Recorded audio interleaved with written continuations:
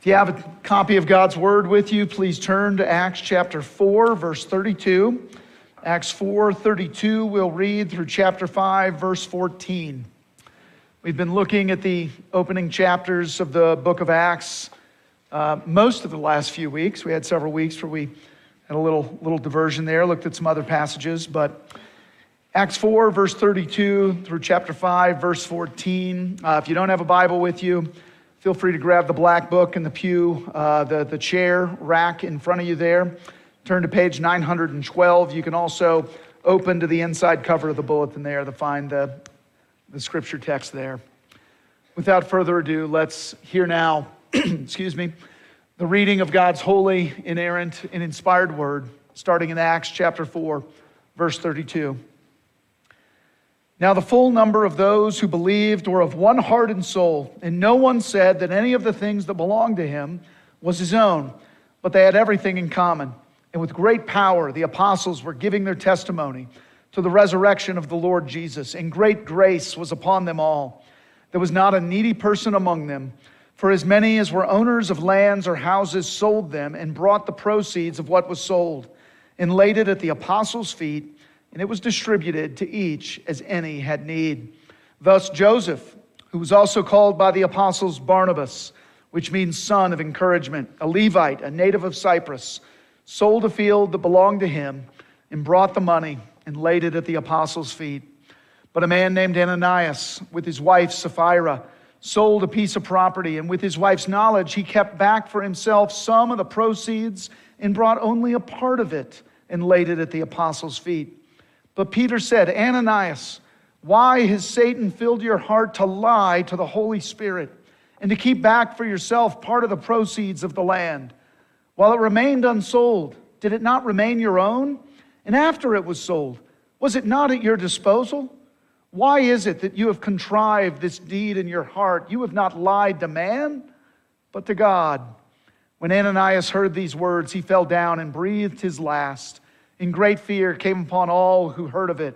The young men rose and wrapped him up and carried him out and buried him. After an interval of about 3 hours, his wife came in, not knowing what had happened. And Peter said to her, tell me whether you sold the land for so much. And she said, yes, for so much. But Peter said to her, how is it that you have agreed together to test the Spirit of the Lord? Behold, the feet of those who have buried your husband are at the door, and they will carry you out. Immediately she fell down at his feet and breathed her last. When the young men came in, they found her dead, and they carried her out and buried her beside her husband.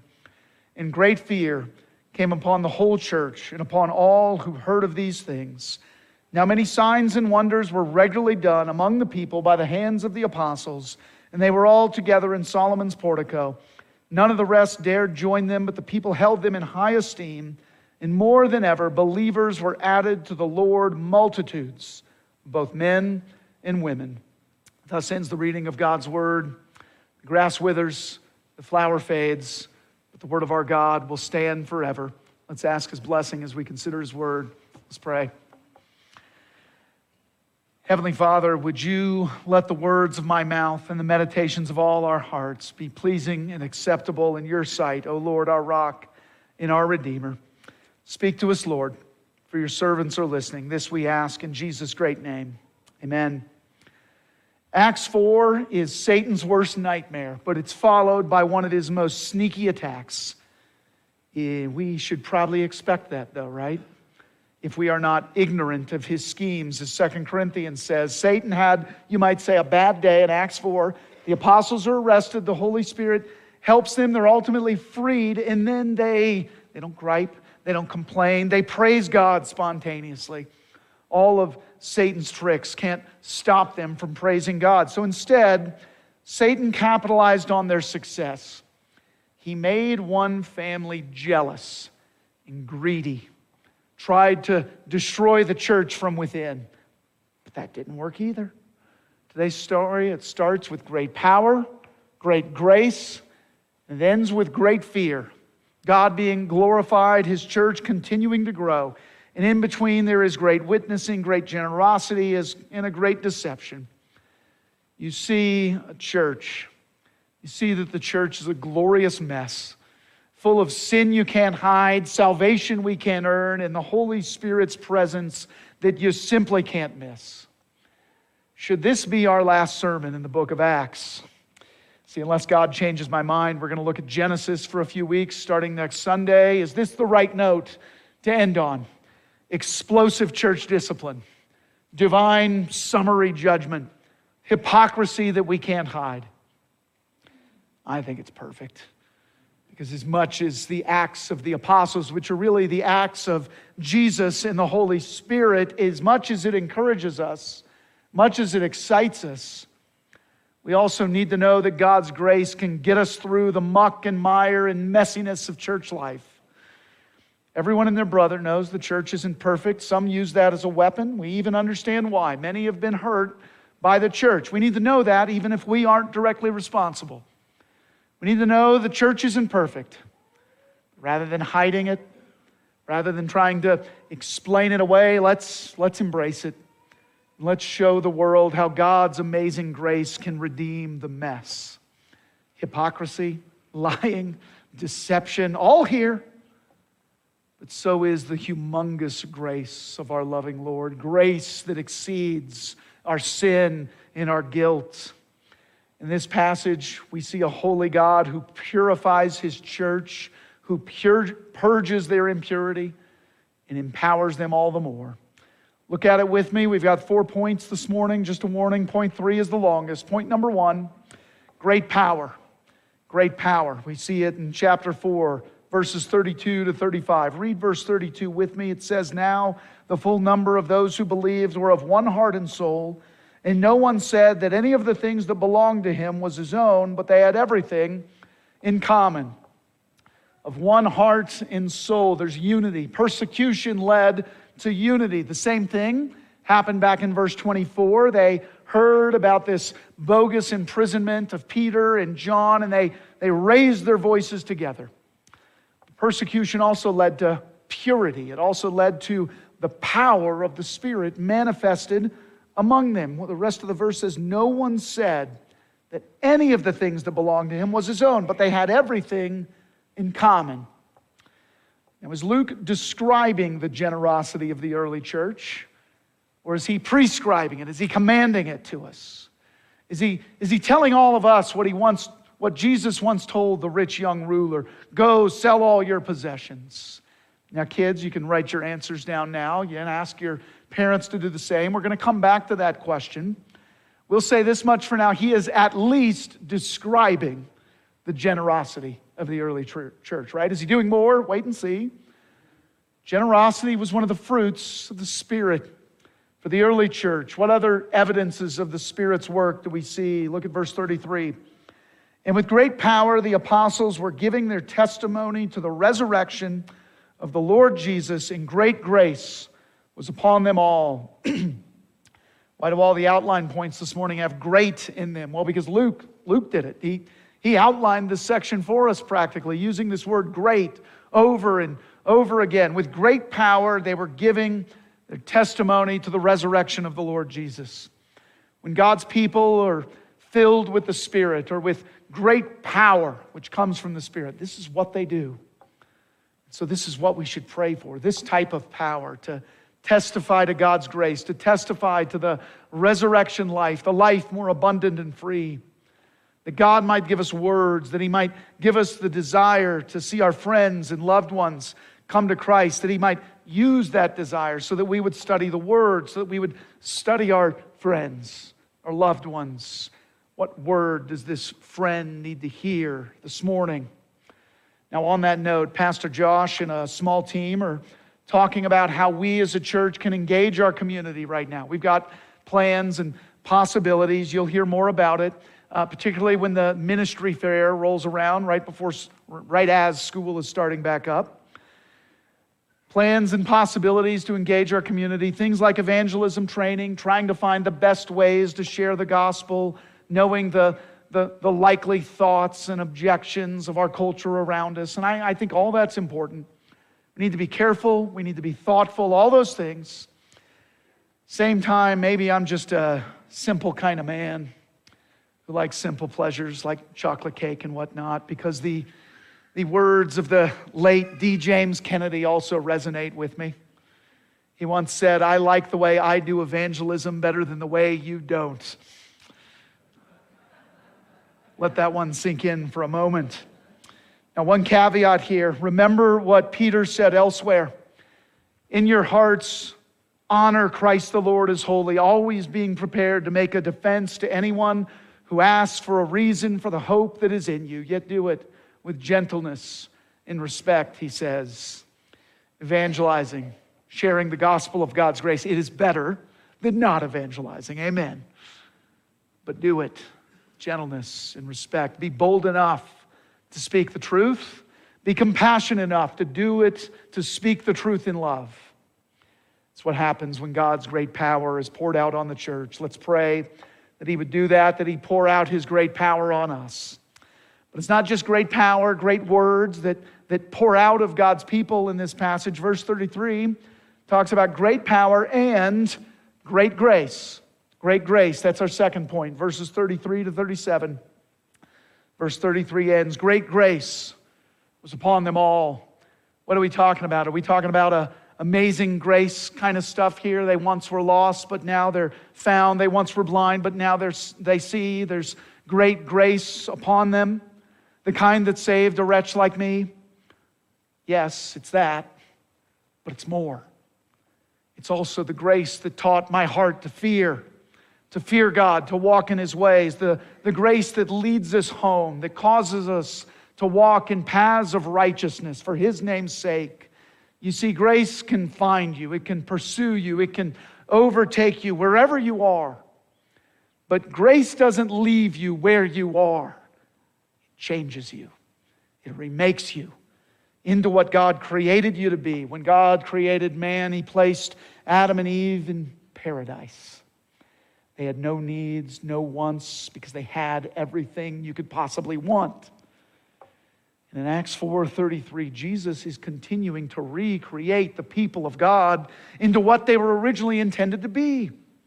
What does Luke tell us right after this? Right after the great grace was upon them all, he reemphasizes his first point. Verse 34, there was not a needy person among them. For as many as were owners of lands or houses sold them and brought the proceeds of what was sold and laid it at the apostles' feet. And it was distributed to each as any had need. By the way, Luke is alluding to Deuteronomy 15:4. God had commanded Israel there shall not be a needy person among you. So is this, Luke 4, is it a command? Is it a prescription? Or is it merely a description? Kids, I have good news for you. This is not telling you that you have to go home and sell all your favorite toys. It's not what's going on. Parents don't necessarily have to sell their prized possessions either. This passage does not outlaw private property. It assumes, in several places, the right of private property. So does later biblical passages, ones that are written later, a few decades later. 1 Timothy 6, Paul tells Timothy to instruct rich people to be generous for God's sake. So no, you don't have to go home and sell everything. But, one author says, we should not, however, take comfort too quickly in this fact. Oh no, you may be thinking, who is Matt quoting? What is he going to say next? Do I still have to listen to him if he's quoting some crazy liberal socialist or communist?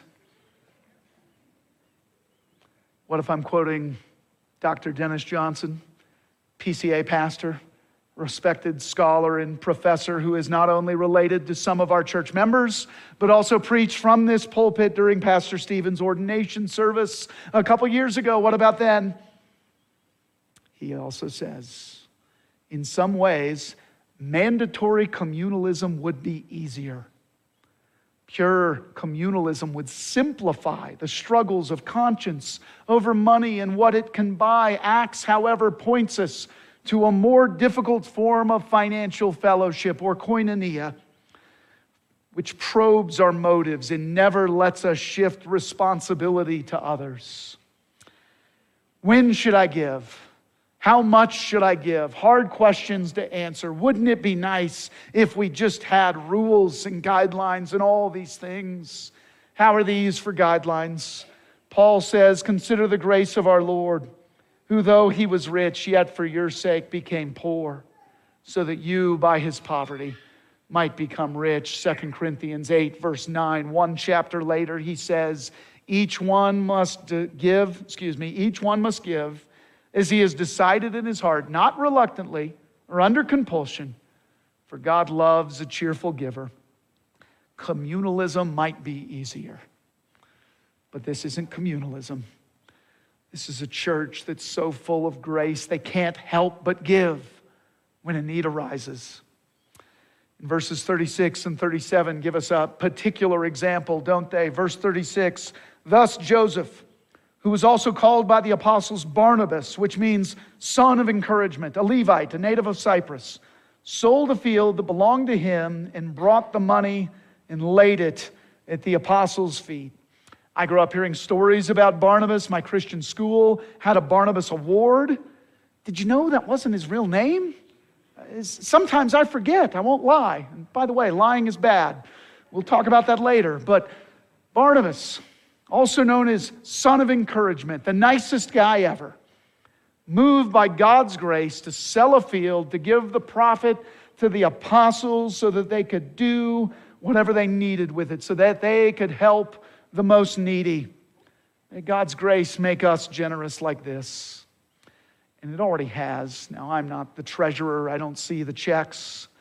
But once in a while, I get asked to deliver an envelope in secret. Someone who wants to do a kind deed, wants to remain anonymous, and I get to be the messenger. So I can say that great grace is upon this church. Barnabas level grace? I'm not sure. But grace that leads to generosity? Yes, it's there. I pray that there'd be even more. As I said, this is in many ways Satan's worst nightmare. The church acting like the church should. Christians imitating Christ, pouring themselves out for others. So how would Satan respond? Well, he would fill someone's heart with a great deception. That's our third point. A great deception. Chapter 5, verses 1 through 11. No, that phrase is not in the text this morning. That's the only one that's not a direct, the only outline point that's not directly from the text, but I think it summarizes what we see here, a great deception. How did it start? Did Ananias say, I wish someone would give me a nickname, like son of encouragement? Don't know. Don't know if he used that tone of voice.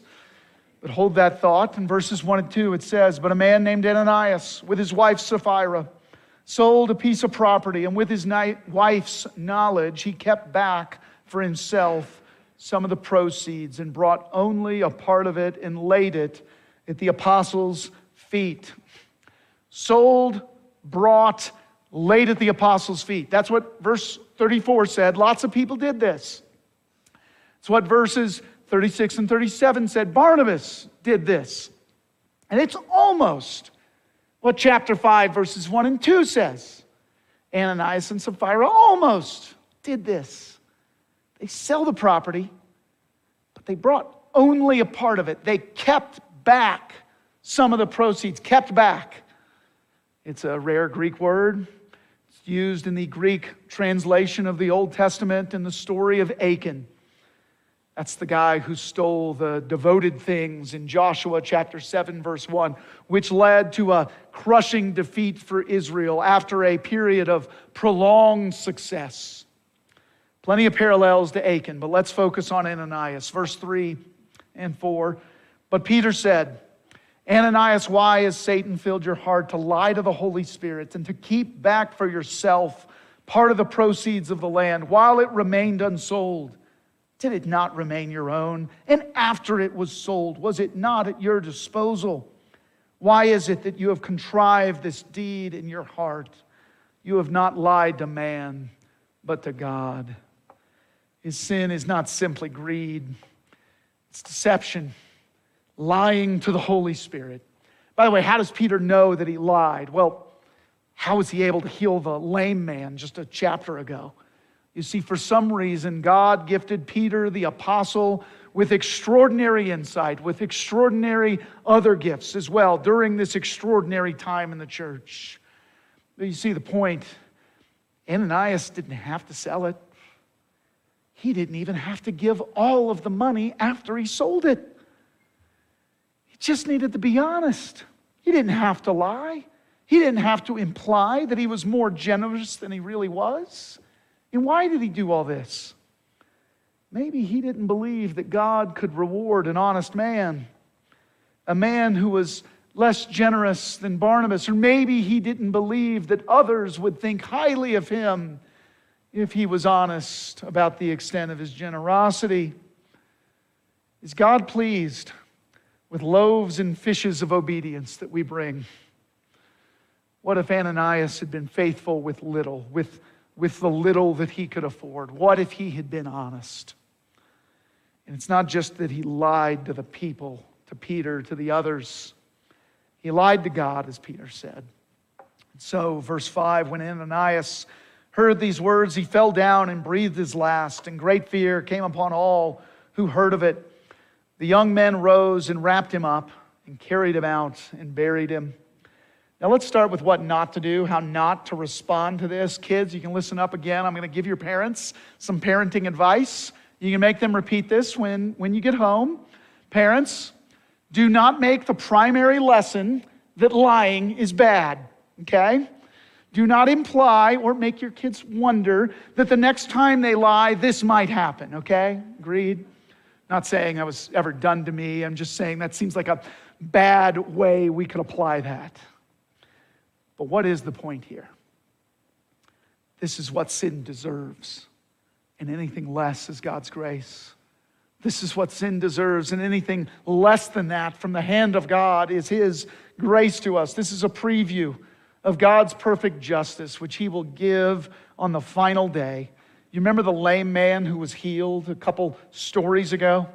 See, he's a preview of God's perfect restoration, when sickness, sorrow, pain, and death will be felt and feared no more. And this, Ananias and Sapphira, they're a preview of God's perfect retribution, the way He will right every wrong and purge the evil from our midst. And God gives this preview as the kingdom of God is advancing upon new territory, once again, just like He did with Achan and Joshua. Ananias thought he could fool God the same way he could fool men and women. Surely some were fooled till Peter said what he said. Surely men and women are fooled today. You know, when we examine new members in the church, we don't say, we know this person is born again. That's not the way we say it. We say this person has a credible profession of faith.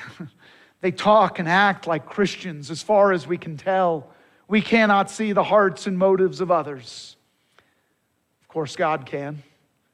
Who knows their children's catechism? Does God know all things? Yes. Nothing can be hid from God. Dennis Johnson says, God, the consuming fire, destroys deception on contact. Yes, lying is bad. And God, who is pure truth, He never lies. He's incapable of lying. He loves us enough to tell us the truth about ourselves and about Him. And again, the truth is that this is what all sin deserves. What happens to Ananias would be fair. And though this is not God's normal way of operating, in other words, every sin does not result in instant death. Though it's not His normal way, we should not forget what He is capable of, and we should not forget what our sin deserves. Romans 6:23, many of you know it, for the wages of sin is death. The gift of God, the free gift of God, is eternal life in Jesus Christ, our Lord. I saw an old friend at General Assembly. I said, how you doing? He responded the same way he always does. Better than I deserve. Cliched? Sure. But true. As it is for all of us. Every day that God doesn't give us an Ananias response is a day when God treats us better than we deserve, when God is patient with us. Romans 2 reminds us God's kindness or his patience, it's meant to lead us to repentance. Ananias and Sapphira, they engaged in a great deception. But for the grace of God, there go I, there go all of us. And that leads to our fourth and final point, great fear. Great fear. You see it in verses 5 through 14. Verse 5, when Ananias heard these words, he fell down and breathed his last, and great fear came upon all who heard it, who heard of it. Of course, the story isn't over yet, right? 3 hours later, Sapphira comes. Somehow she hasn't heard what's happened, and so Peter in verse 8, he gives her a chance to come clean. She doesn't, and so in verse 9, but Peter said to her, how is it that you have agreed together to test the Spirit of the Lord? Behold, the feet of those who have buried your husband are at the door, and they will carry you out. Same thing. Some commentaries clarify Peter is not striking them dead as he speaks these words. The cause of it's a pronouncement of God's judgment, and they speculate about the cause of death. It's massive shock and guilt and all these things. Again, simple kind of man. I just assume God struck them down. If we don't believe he can do that, we have bigger problems. If we're shocked that he would do that, maybe we don't understand how bad our sin is. If our God is too small, our view of his holiness is too small, we might assume that our sin is a small thing as well. But if our sin is heinous, is brazen, is big, and by the way it is, isn't the gospel of God's grace even bigger? Isn't his grace even bigger? Now, related to that, people wonder whether Ananias and Sapphira are in heaven. James Boyce says, true Christians do not lose their salvation by sinning. True. Praise the Lord for that. By the way, he is not sure about these two and their eternal state. He's just saying true Christians don't lose their salvation by sinning. It's a good thing. Another author discourages us from going down that road too far. Were they true Christians? Are they in heaven? It's not the point. The point is that God used this incident to show us what all sin deserves, to show us his grace, that he doesn't do this every moment that we sin. The point is that God used this incident to bring great fear upon the church. A fear that led to reverence and worship. A fear that led to generosity, gratitude for his grace. Look at verse 11. Great fear came upon the whole church and upon all who heard of these things. See, the end result is not what Satan wanted. They feared God. They don't treat him lightly. They don't approach him casually. They fear him. They understand that he is holy. That he's a consuming fire. And rather than running from him, from this consuming fire, they're drawn in all the more. Did you notice verse 14? More than ever, believers were added to the Lord, multitudes of both men and women. Last week I asked us whether we needed to pray for persecution so that we could be more unified as a church. That's half serious. This week I'm asking if we need more church discipline, more fear of God to jumpstart our church growth plan. Now, I hope you'll forgive my irreverence. No one wants to see a repeat of Ananias and Sapphira, not now, not on the final day. But it is a preview. It's an instructive one. It's a preview, it's a warning, it's a gracious one. To remind us what all sin deserves. To remind us what amazing grace God shows every single day when he holds back his righteous wrath against sin.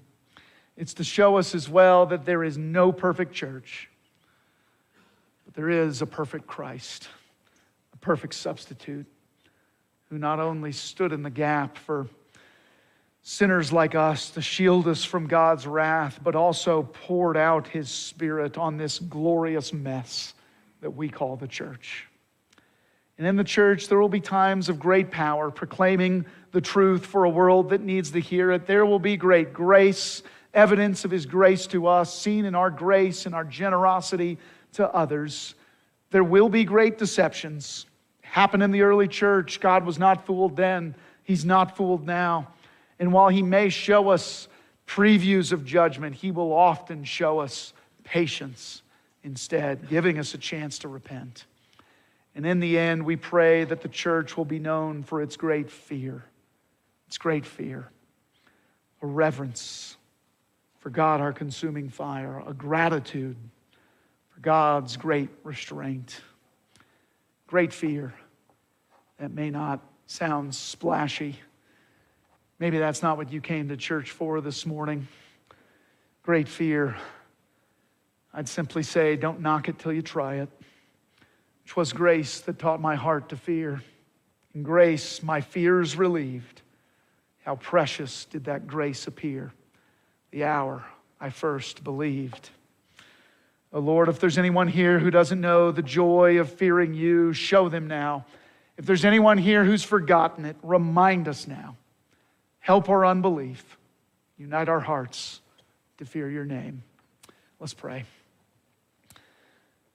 Oh, Heavenly Father, as we just said, if we don't know this fear, show it to us. Draw us in. Father, if we've forgotten it, draw us one more time. If you've drawn us to yourself 1,000 times, oh Lord, draw us again. Draw us again. Show us your goodness and grace. May it be the same joy that we knew the hour we first believed.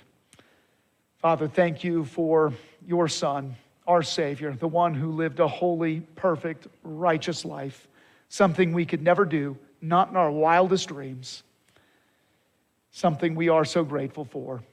And so, Father, through faith in his name, in his life, in his death, in his resurrection, would you help us to lay hold by faith of all your precious promises to us? We ask all this in the name of Jesus, our Savior. Amen.